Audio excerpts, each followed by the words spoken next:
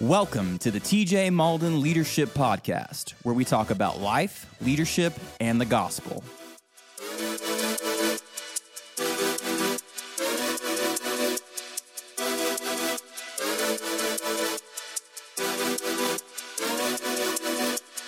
Hey guys, thanks so much for hanging out with us and joining us today on the TJ Malden Leadership Podcast. We always talk about life, leadership, and the gospel. And every once in a while, we get to hang out with people that mean a lot to me. I've got to look in on their lives and see them live the gospel and share the gospel and just be who they are. Today, we have a unique opportunity. Joey, I've known Joey from a distance for 11 years. We did an event together 11 years ago, and it was a wild game supper, and his last name is Gauthier. You got it, Gauthier. man. All right. So Joey Gauthier, you're from...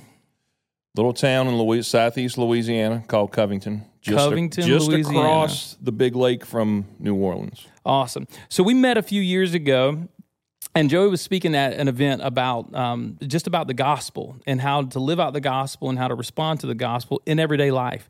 And he's a part of a ministry called Revelation Outdoors. And what I wanted to do today is just spend a few minutes with Joey, hearing about his life a little bit, his ministry, and really kind of giving you guys even a recap of his ministry as a whole and what he's doing for the kingdom of God. So, man, tell me a little bit just about your life, a snapshot of who Joey Gauthier is. So, 54 years old, lived in southeast Louisiana my whole life. When you live in southeast Louisiana, you fish and you hunt, period. Right? Is that close to where the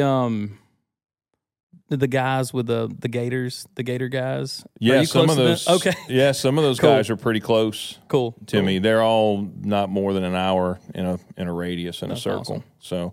So, but grew up fishing, hunting, just like you do when you're raised in South Louisiana. 3 daughters, an amazing wife.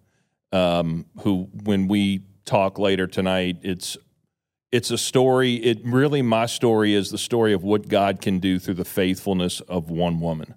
Wow. And that's really where I was to where I am now, has nothing to do with me at all.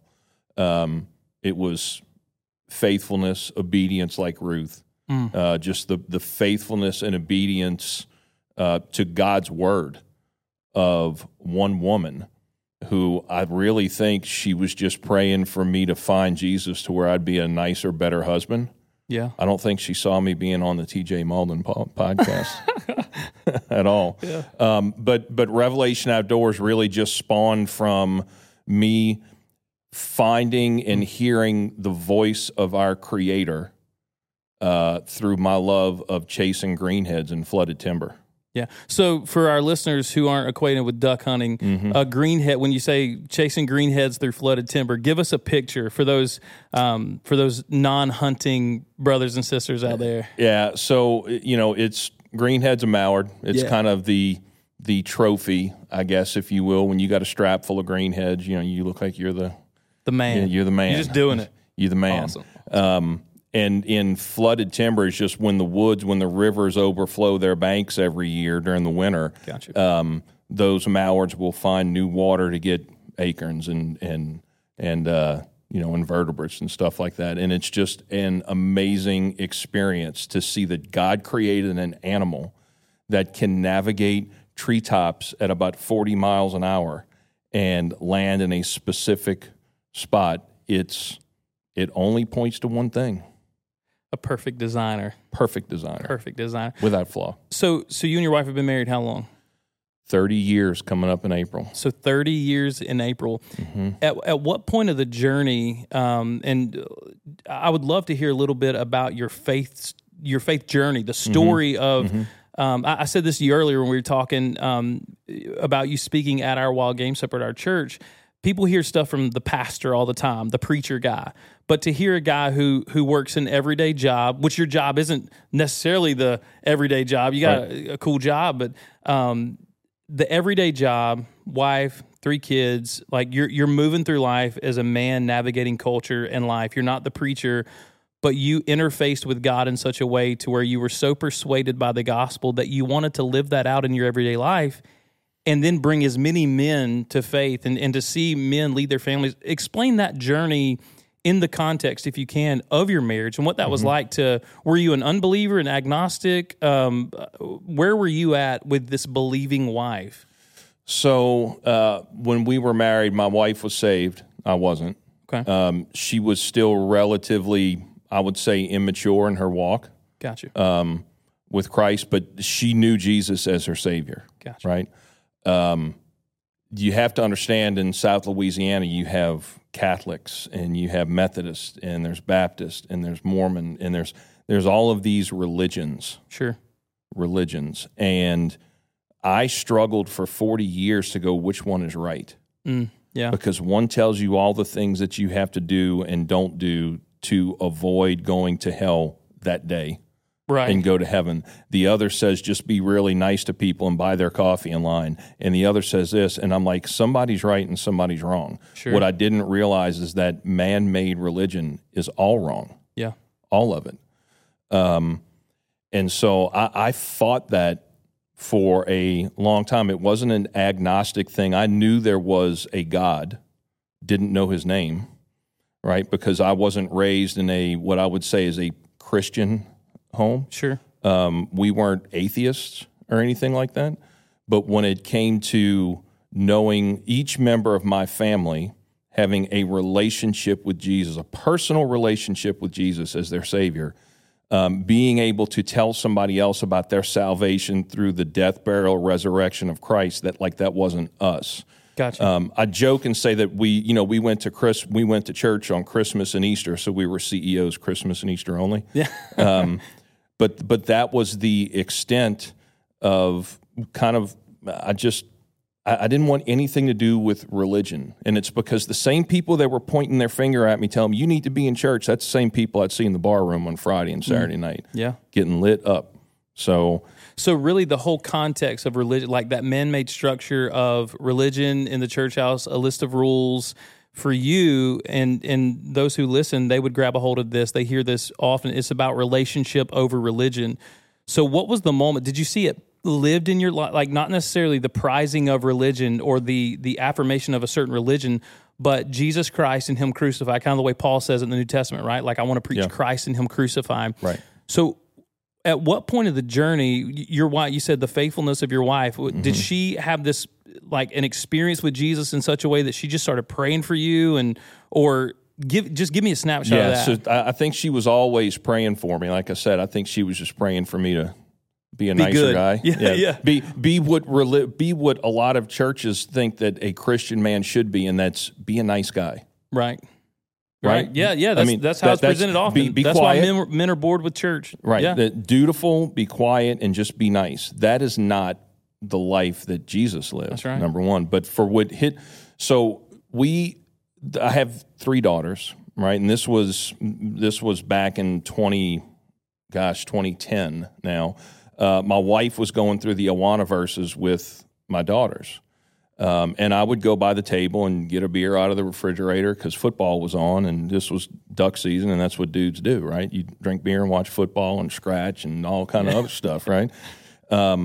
But I heard a voice, or I heard a verse that she was reading, and to this day I still think I was catfished because the verse was 1 Peter 3. It basically says, wives, if your husbands don't obey the word, they may be won with one, W-O-N, right. One without a word when they see your just and pure conduct. Yeah.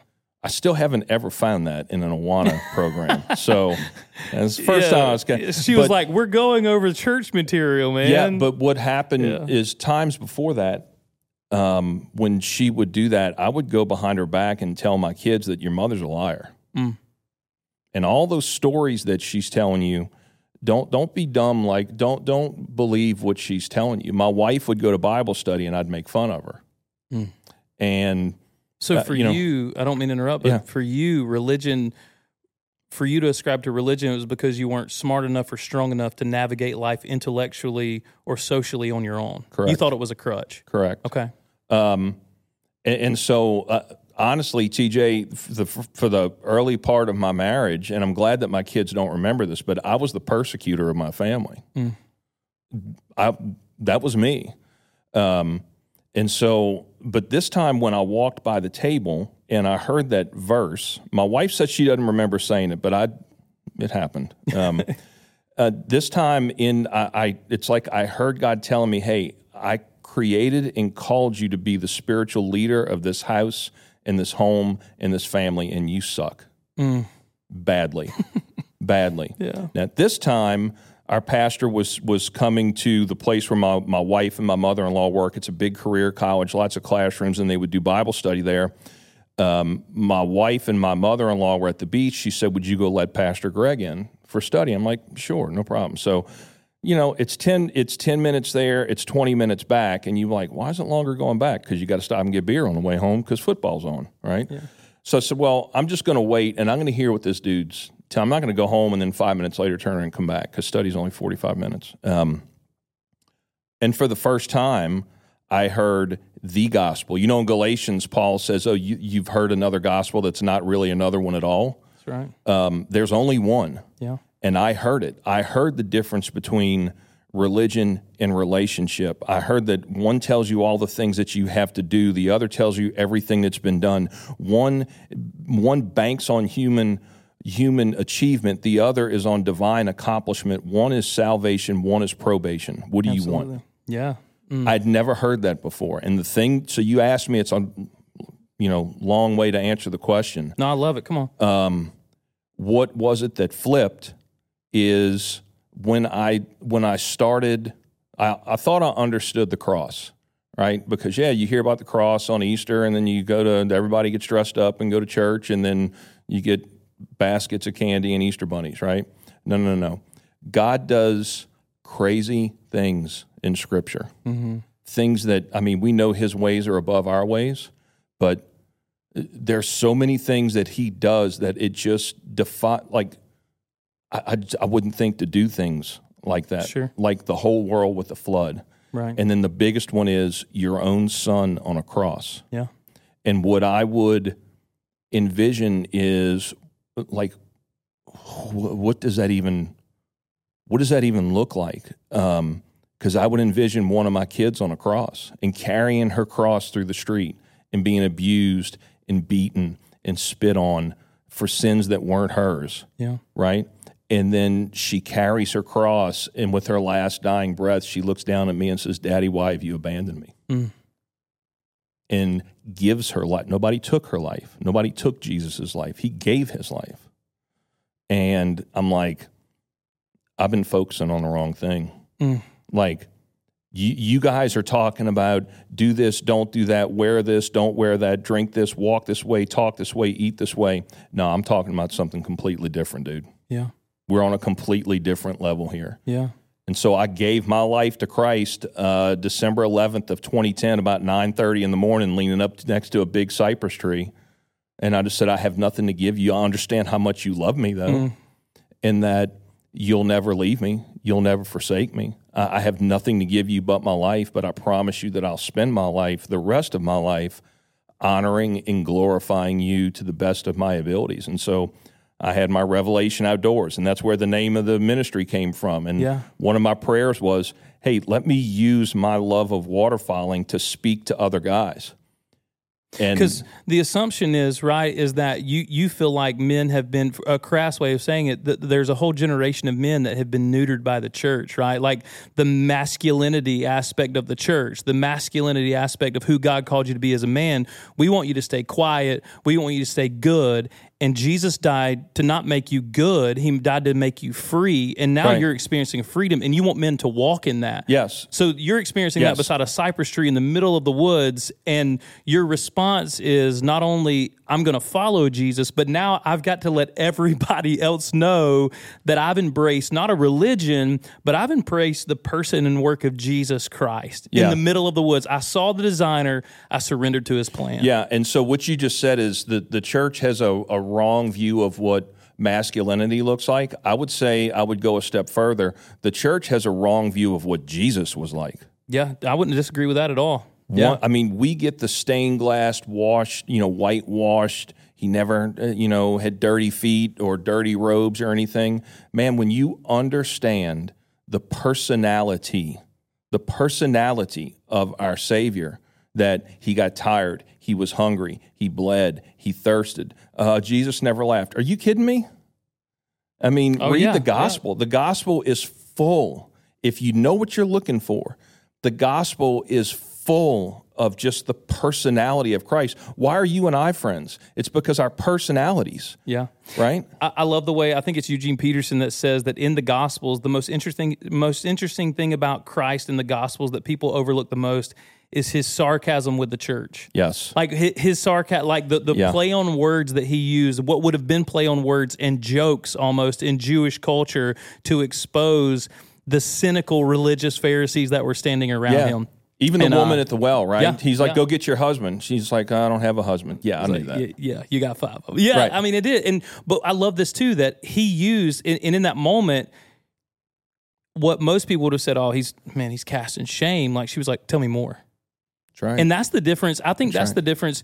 That's the kind of Jesus that wins the heart, right? And not the performance. Yeah. The Jesus that says, I'm going to expose your sin and draw you in, rather than I'm going to expose your sin because I like to make you feel bad. I mean, that's the church so many churches that people have grown up in is this idea that like I can shame you into right living rather than I can show you a right relationship. Well, what does Paul say in Galatians? He says, watch that you don't devour each other, lest you become devoured. I mean, he's talking about like religious cancel culture, right? Yeah.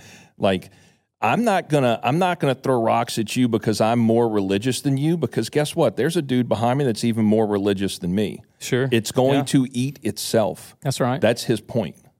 Yeah, that's good.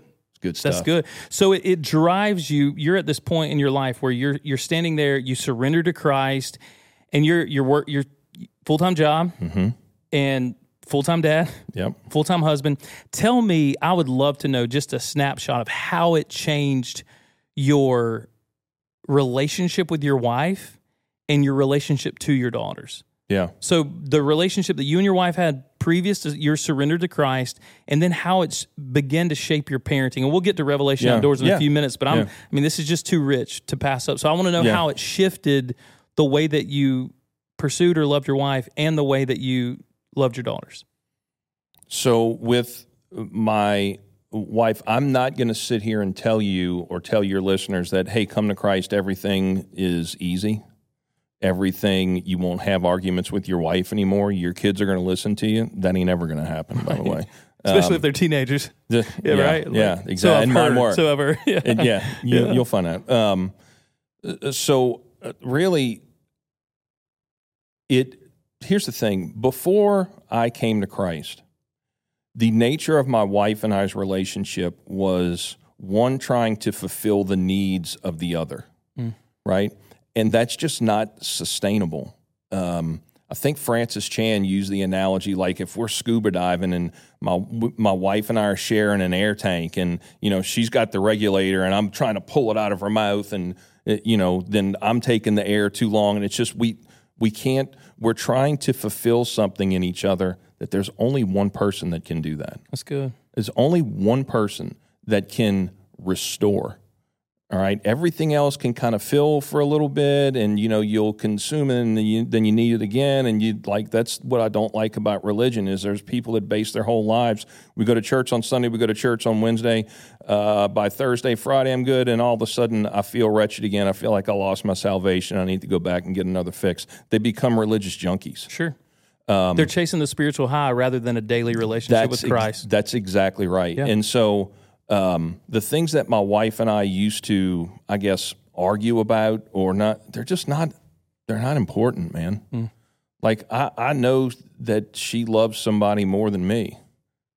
And I'm good with that, dude. Yeah. And we still have our issues. I mean, we're in a sinful, fallen, broken world. You're gonna have issues. Sure. But the things that just would get spun up from 0 to 100, it's just we argue, but they're not big. We've got we know our vision. We know that if we follow Christ, like we say we follow Christ, like we're just visiting. This is temporary. Yeah. Right? Like we're ambassadors. That means we belong to someplace else. And there's so much bigger fish to fry, people that are dying every day that have no idea where they're going. Yeah. That's terrible. Yeah. That's terrible. I said it not long ago. I said either we don't believe God is who he says he is and people are going where he said they're going, or either we don't care. Like as the church as a whole, either we don't really believe that God and that's is the church. That's the church. Like either we don't believe God is who he said he is, that he's as good and faithful and kind and wrathful and full of justice and mighty as he says he is, and that people are really going to either spend an eternity with him or an eternity separated from him. Either we don't believe that as a church, the whole, I'm not talking Baptist Methodist, whatever, the church as a whole, global church, or we either don't believe it or we don't care. Right. Because the church would be motivated. This relationship that you're talking about, if people could see it and grab it, and that's what they experienced, they'd be sharing it. Every opportunity they get. So you're right, there's this awareness and weightiness and this terror really of this, if you don't have a relationship with Christ, like you're missing something. Right. And I love the way you said this, and to circle back to the parent, the husband and wife relationship, the way I've said it often is everything changes when you realize that the purpose of marriage in your life as a believer is sanctification. Like God wants to use you in each other's lives to make you more like Christ, not to complete one another. Right. Because we bought the lie, the Jerry Maguire lie, you complete me, right? Like we bought it as a society. So everybody's looking for that person that they can stand there and say, you complete me. It's like, no, like they're not. You're gonna help me help you. You're gonna figure that out, like when you don't put your socks in the laundry basket, or whatever it is. You know, you've been looking into my Ring cameras at home, but you know what I'm saying. That moment where you realize, okay, and I think, man, that we could do a whole podcast just on marriage based off the stuff you're giving us, right? Because so many marriages because when they get to that moment where they realize their husband or their wife does not complete them, what then? And if the relationship is not there with Christ, there's a void. Yeah. There's nothing. So contentment, bitterness, right? Resentment because that person's not meeting your needs. All the fruits of the flesh. All of the fruits of the flesh, you're right. And so your relationship with Christ, really what you're telling me is you took each other off the throne of your marriage and you put Christ on the throne. So in those moments where you have deficiencies or your sinful behavior affects your wife, or she has deficiencies and her sinful behavior affects you, both of you have someone to run back to that's going to bring you together and not pull you apart. Yeah. Someone who completes you, right? Yeah. I mean, I'm not looking for her to tell me it's okay. She's not looking for me to, tell her it's going to, like, she gets that from her father. And you're talking about kids. I've got 3 daughters. And what I want them to see in me, and what does it look like to have a godly husband? Because that is, like, all 3 of my daughters love Jesus, and I don't settle. Oh, I do. Yeah. I do. Yeah. Don't settle. Have standards that's number one. I remember, like, anytime they would bring home a new boyfriend, right, and they were like, "Oh, you're gonna have to have the talk with your dad," and they're like, "Well, your dad looks crazy." Like he is, and I would tell them, like, don't worry about my standards. If you meet her heavenly Father's standards and treat her like her heavenly Father because I can't be with you there all the time. I can't be with you on your dates, but he is. That's good. And if you meet his standards, you will far exceed any of the do's or don'ts that I can give you. That's good, dude. And it's just knowing that they are gravitating towards picking spouses or like that's a number, like that's checkbox number 1. Yeah. Right? Man, I can leave here knowing that fulfilled checkbox number 1 I checked. Yeah, and when you say checkbox number 1, you're saying if you see your daughters marry a man who prizes Christ more than he prizes her. That's right. Yeah, that's awesome. That's right. I think parents need to hear that because we live in a world, and somehow we turned our outdoor podcast into a marriage and family, right. And I'm loving it, man. Whatever the Lord wants. Because here's the deal. I think so many times they look for the doctor, the lawyer, the security, the who's going to bring in. And I have tons of doctors and lawyer friends. I love you guys, but moms and dads often look at, okay, what's the most secure relationship with my daughter rather than what's the most holy relationship with my daughter. And, that's not often in our culture, in our generation. That's not often the direction that the daughters or sons even are like, there's a standard, and the standard usually isn't holiness. Right? It's finances or security or looks or family history or whatever it is that parents are hoping for their children, but it's usually not holiness. Right. And so it's awesome to hear that, and I think it's a great encouragement for those parents that are out there saying, man, I want so much more for my kids than I had. Well, the number one thing that you can give them and hope someone else gives them is a patterned relationship with Jesus Christ. Someone who's living close and clean with Him and leading them well. Yeah, I mean, Paul said it in Ephesians, love your wives as Christ loved the church. Yeah. Right? And what does that look like? Well, you can go back and see Christ said He loves the church as God the Father loved Him. That's a lot. Yeah. That's a lot. Completely. Yeah. Totally. Yeah. That's awesome. So now your relationship with Jesus, you were turned off by the church. I guess that's a simple way of saying it. Yep.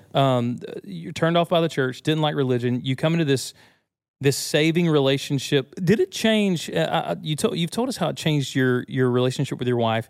You told us how it leads your relationship with your daughters.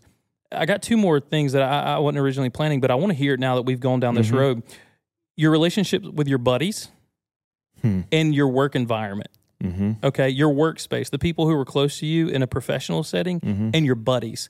Because maybe you were, but I guess most times when you were bailing on Bible study with your wife and grabbing the 30-pack of beer or whatever, 2 cases or whatever you were doing, you're getting close. You were, you were headed back to not drink those alone. Maybe you were sometimes, but sometimes I imagine there were other guys around. If I could, I would. Right. So, but those buddies that were in that circle, how did your coming into a relationship with Jesus and the gospel grabbing a hold of your heart and beginning to shape a new life for you? Because Scripture says, and this has been true, I've heard your testimony before, and this is why I love it, and I love this conversation.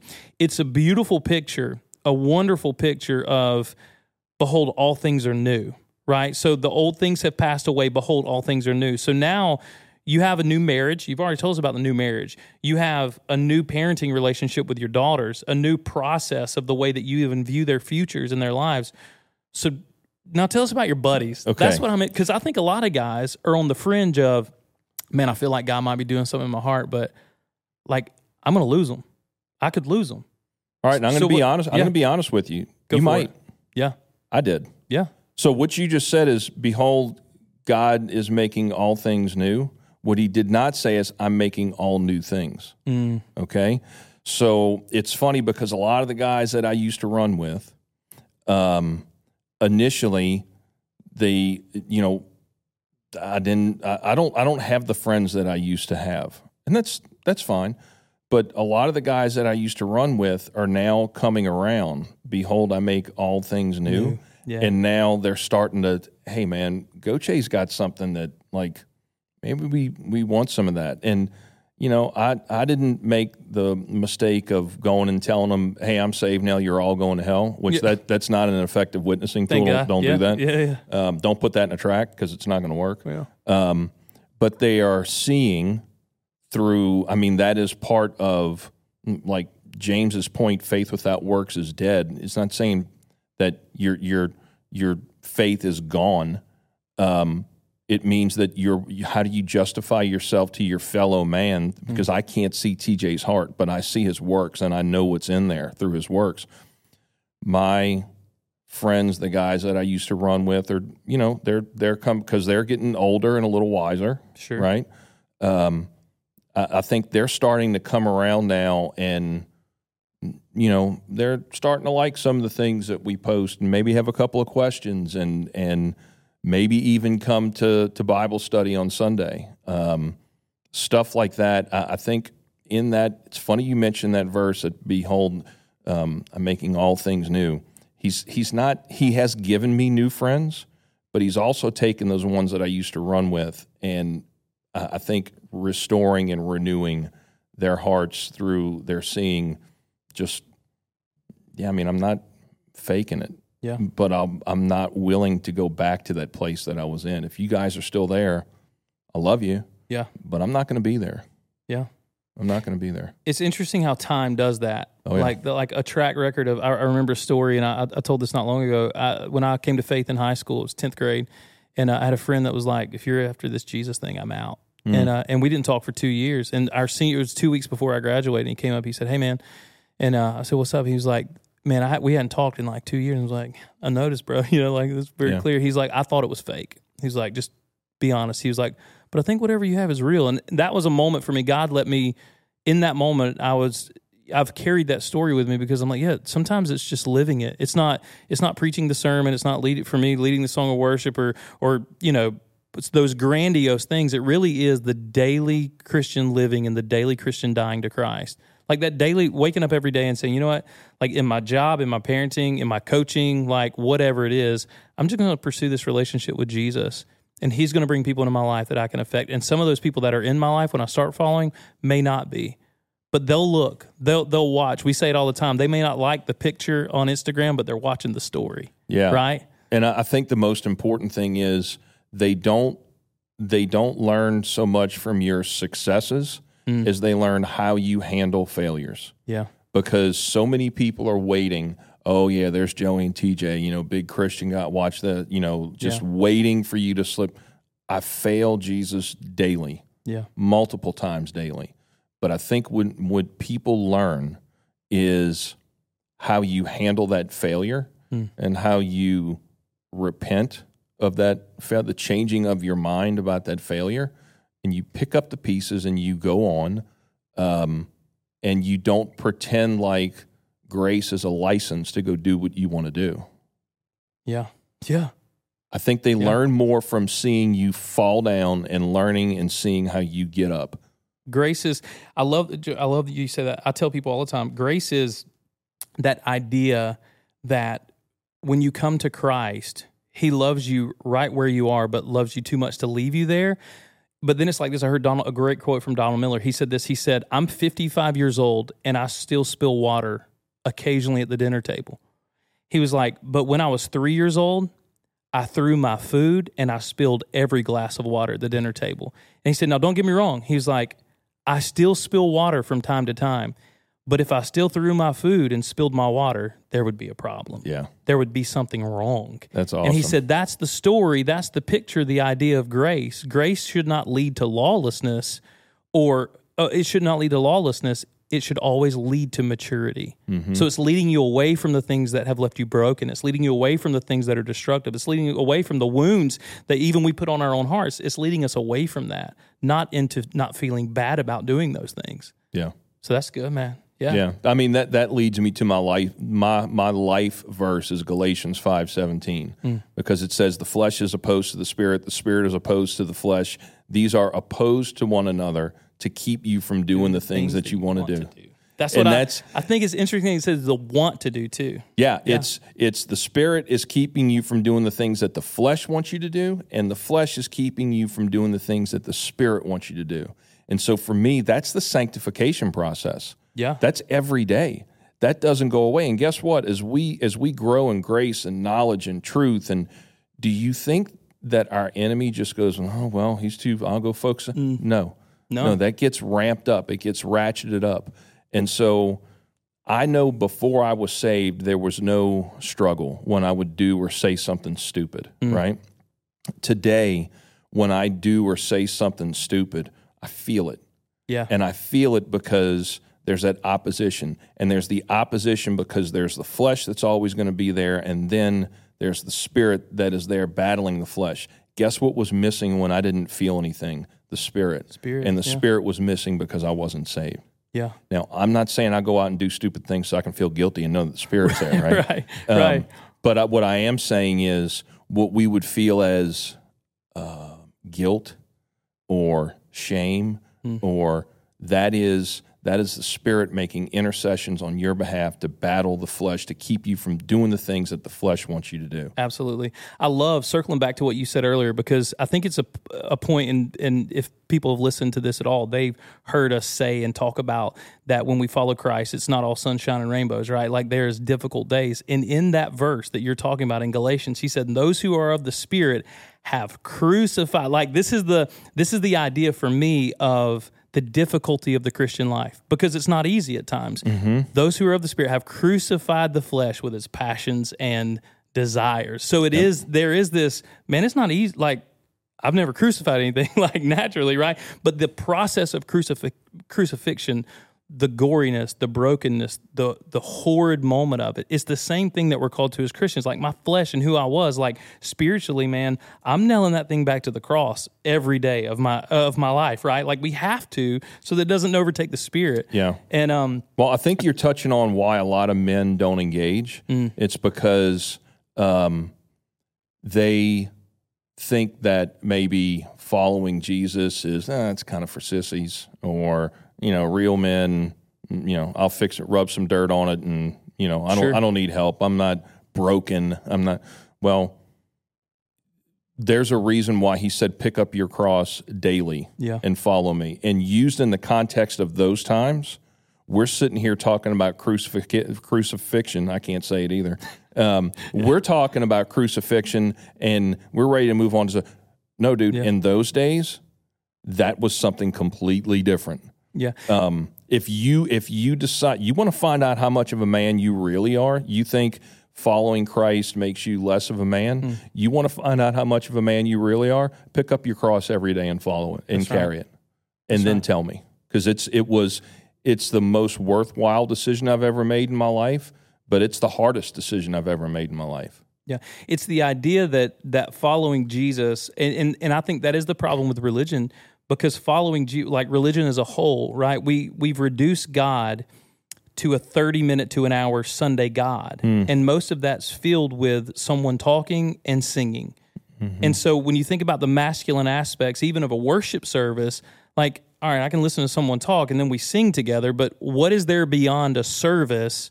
Or what more does this religion have to offer? Well, we hang out with kids and we love on kids and we nurture kids through Sunday school, discipleship, those type things, and then we preach and we sing. But what more do we have to offer?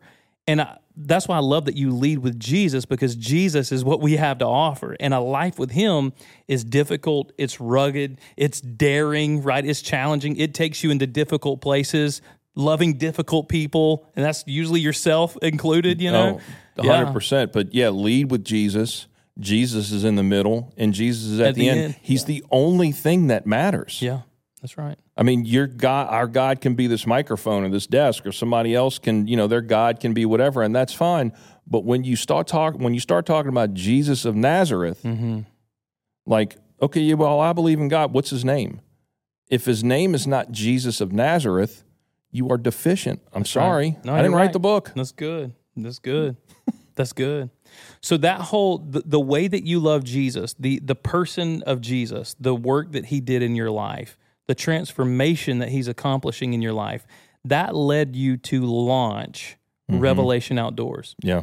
And so the whole reason you're in Tifton, hanging out with us, getting to hang out, God opened a platform for you in the duck hunting community, but then beyond that. So tell us just a little bit about Revelation Outdoors and how Jesus transformed your life in such a way that you wanted to take that into one of your other passions in life. Yeah.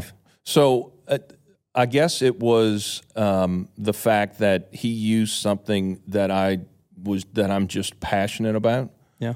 I mean, when you see 40, 50, 60 mallards break down through the trees and land on the water and fret, that don't light your fire, your wood's wet. Yeah. All right? Yeah. But using that, and I see Scripture when I'm out there. I mean, there are so many, that's my wife bought me a camouflage Bible. My first Bible was camouflage. Why do you think she did that? Yeah. Told me there was stories about hunting and fishing in there. I said, no. She goes, oh, yeah. So I'm going cover to cover and finding them. It's because hunting, fishing, being outdoors, I mean, Romans 1:20 talks about it, right? Yeah. You have no excuse. Yeah. I mean, everything, it says the invisible things of God are clearly seen. Let that sink in. Invisible things are clearly seen by everything that he has created that's around you. Absolutely. It's like people say, oh, how can you look at a sunset light or sunrise like that and say there's no God? You can't. Oh. Romans 1:20 says you can't. Yeah. And so my thought was, there's got to be other dudes just as shallow as me that, see this and go, oh yeah, that's awesome. And, but they don't take the time to know that God created that for a reason, because his heart is your heart. We are created in the image of God. He loves the things that we love. And why do you think that is? Because he's drawing us to him. And I think there are so many guys that will either sit in a deer stand, sit in the turkey woods, go duck hunting, whatever, that see it, but it's like a flash in the pan. They don't know why it's there. And so I wanted to bring the truth of the gospel to those people without it being churchy or convicting or religious or the things that turned me off. If somebody had brought me one of our episodes in the past where we're talking about, God creating mallards so that we can shoot them and cook them and eat them, dog, I would have been in a long time ago. Yeah, you just needed somebody to be like, dude, go hunt with me. Yeah, and so that's why we did it. And a whole untapped mission field, right? Why do you think there's a misconception then about, and this is something I wanted to ask, why do you think there's such a misunderstanding or a misconception about hunting and hunters? And I mean, you see it all the time now, right? Why do you feel like that is? And what's the beyond that, the connection that you see? Do you think it's because it is a drawback to masculinity and who we were created to be? I mean, we were created as hunters and gatherers, right? That's why I'm a bow hunter. He said, take your bow, arise, kill and eat, right? So Acts 27:3, right? Yeah. So I think, number one, part of that misconception is not a misconception at all. I think there's a lot of guys that will go to the hunting camp and do things, say things that they would never dare say at home. It's a place where they can go, and it's a misconception of what masculinity is, right? That's what I think the thing is. That's where the misconception is they're trying to live up to an example of masculinity that is false. Yeah.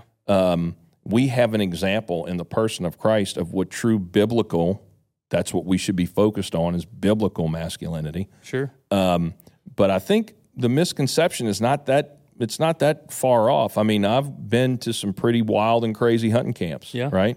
But then I think, too, that there's a notion of guys being gone a lot and maybe shirking their responsibilities at home to be that spiritual leader. Now, I don't know what their life looks like the rest of the week, right? But if there's a misconception of why guys, frankly, I enjoy hunting because I think it's as close as what you can get to what the world was before the fall of man. I mean, the world waking up in the morning, birds singing. Yeah, it's the same. I mean, from Genesis 9:3, where it says, "The fear and dread of you shall be on every animal," right? And as I once gave you the green plants, I give you everything now. There was a time when animals weren't afraid of us, right? The lion laid down with the lamb, and but the way animals act, like that hasn't changed at all. Yeah.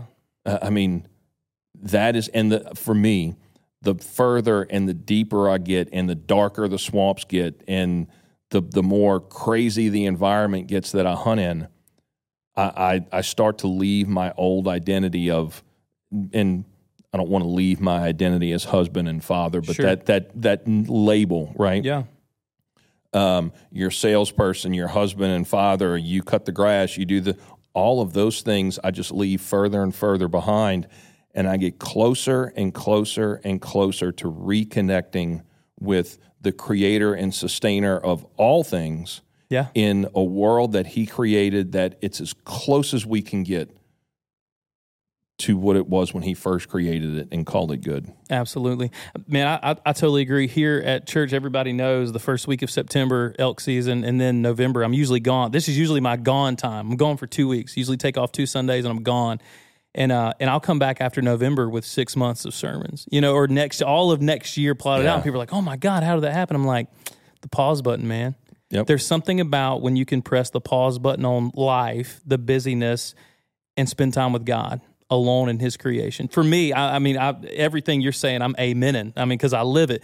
But for so many people, and for some people, it may not be killing an animal. Some people are like, man, I don't want to, but being in nature, hiking, whatever it is, standing close to a waterfall, to observe the things that God has created without a skyscraper or a cell phone service in the way, does something to you. Like it has an effect on the human for sure. There's no doubt. That's why he did it. Exactly. Yeah. That's why he did it. Yeah. C.S. Lewis talks about the great, he wrote the book, The Great Divorce, and several other things, but he talks about the great distraction of technology and where he saw one day, I mean, he had no concept of where we would be. Like I'd be able to, There's no TikTok. Yeah, there's TikTok. There's no FaceTime, standing in Oregon having a conversation in Tifton, Georgia. There's no concept of that. But like he talked about how technology would breed and multiply itself into such a way that it would be the great distraction from man, that we would have to look through those things at God, right? And so for me, being outdoors and hunting and fishing, those things, that's an opportunity for me to push the pause button on all of those things and just connect with Him. Mm-hmm. And so through Revelation Outdoor Ministry, your aim is to meet guys where they are in the outdoors and to use the outdoors as that open door to connect with God in a safe environment that's not churchy, it's not religious, it's not denominationally driven, but it is just about Jesus and everything that He's created. We try to tell the story of men pursuing waterfowl while God passionately pursues them. That's good. We do that. We're speaking at the Wild Game Supper tonight. We've got Musters, which is a 4-day, if you know Wild at Heart, they do their big boot camp in Colorado. They gave us their materials and said, get a group of guys together and do your own Wild at Heart boot camp. We do that. Live speaking, Musters, things like the Project Identity series that we have, where it's individual testimonies of guys that hunt, and what you think initially when you see it is, oh, that guy's a duck hunter like me. Sure. But when they start telling their story, no, there's a different thread that runs through us, and it's how we find, it's how we define our identity. That's the difference. So there's several different, I guess, pillars that hold the ministry up that we try to fulfill. And then the Bible study, the video-based Bible study. Somebody wants to lead a small group. They got 4 or 5 duck hunting buddies. Man, you can come plug one of our episodes in, and we give you a study guide to talk through Scripture after. That's awesome. So if somebody, and man, I've so thoroughly enjoyed our conversation, but if somebody wanted to, as we wrap up, as we think about closing this talk out, if someone wanted to connect with you, with Revelation Outdoor, if they wanted to lead that study, where could they find that information? It's our website, revelationoutdoors.com. Everything is there on the website. Awesome. There's merch, there's hats, there's shirts, there's all kinds of stuff. Yep. I've been checking it out today, man. Yep. It's awesome. It's fantastic. Joey, listen, I appreciate your heart. I appreciate your gifting. And when I say gifting, your ability to share the gospel and to be yourself. So many people think that they have to be something other than when they share the gospel. But your life... Well, it's a good thing we don't. I know, right. But from the outside looking in, being able to watch your life in ministry is seeing a guy that loves to see men step up and be who they're called to be and lead their family in the gospel. And listen, guys, if you want to know more about Joey and his ministry and just who he is and the opportunities that they provide, you can check them out at revelationoutdoors.com. They're on Instagram at Revelation Outdoors. Yeah, Revelation Outdoors. And we will link his website and his Instagram in the link right under this podcast. So thanks so much for hanging out with us, Joey. Thank you for your time, man. Yeah, I love you, dude. I appreciate this too, opportunity to talk about life, leadership, and the gospel. And I appreciate you, man. Thank you. Absolutely. Yep. Thank you so much for listening to this episode of the TJ Malden Leadership Podcast, where we talk about life, leadership, and the gospel. If you enjoyed this episode, share with a friend. For more content, follow us on Instagram and YouTube. If you have any questions you would like to ask TJ, whether it is about life, leadership, or the gospel, you can email those to tjmaldenleadershippodcast@gmail.com. Thank you again for listening, and we hope you join us again on the TJ Malden Leadership Podcast.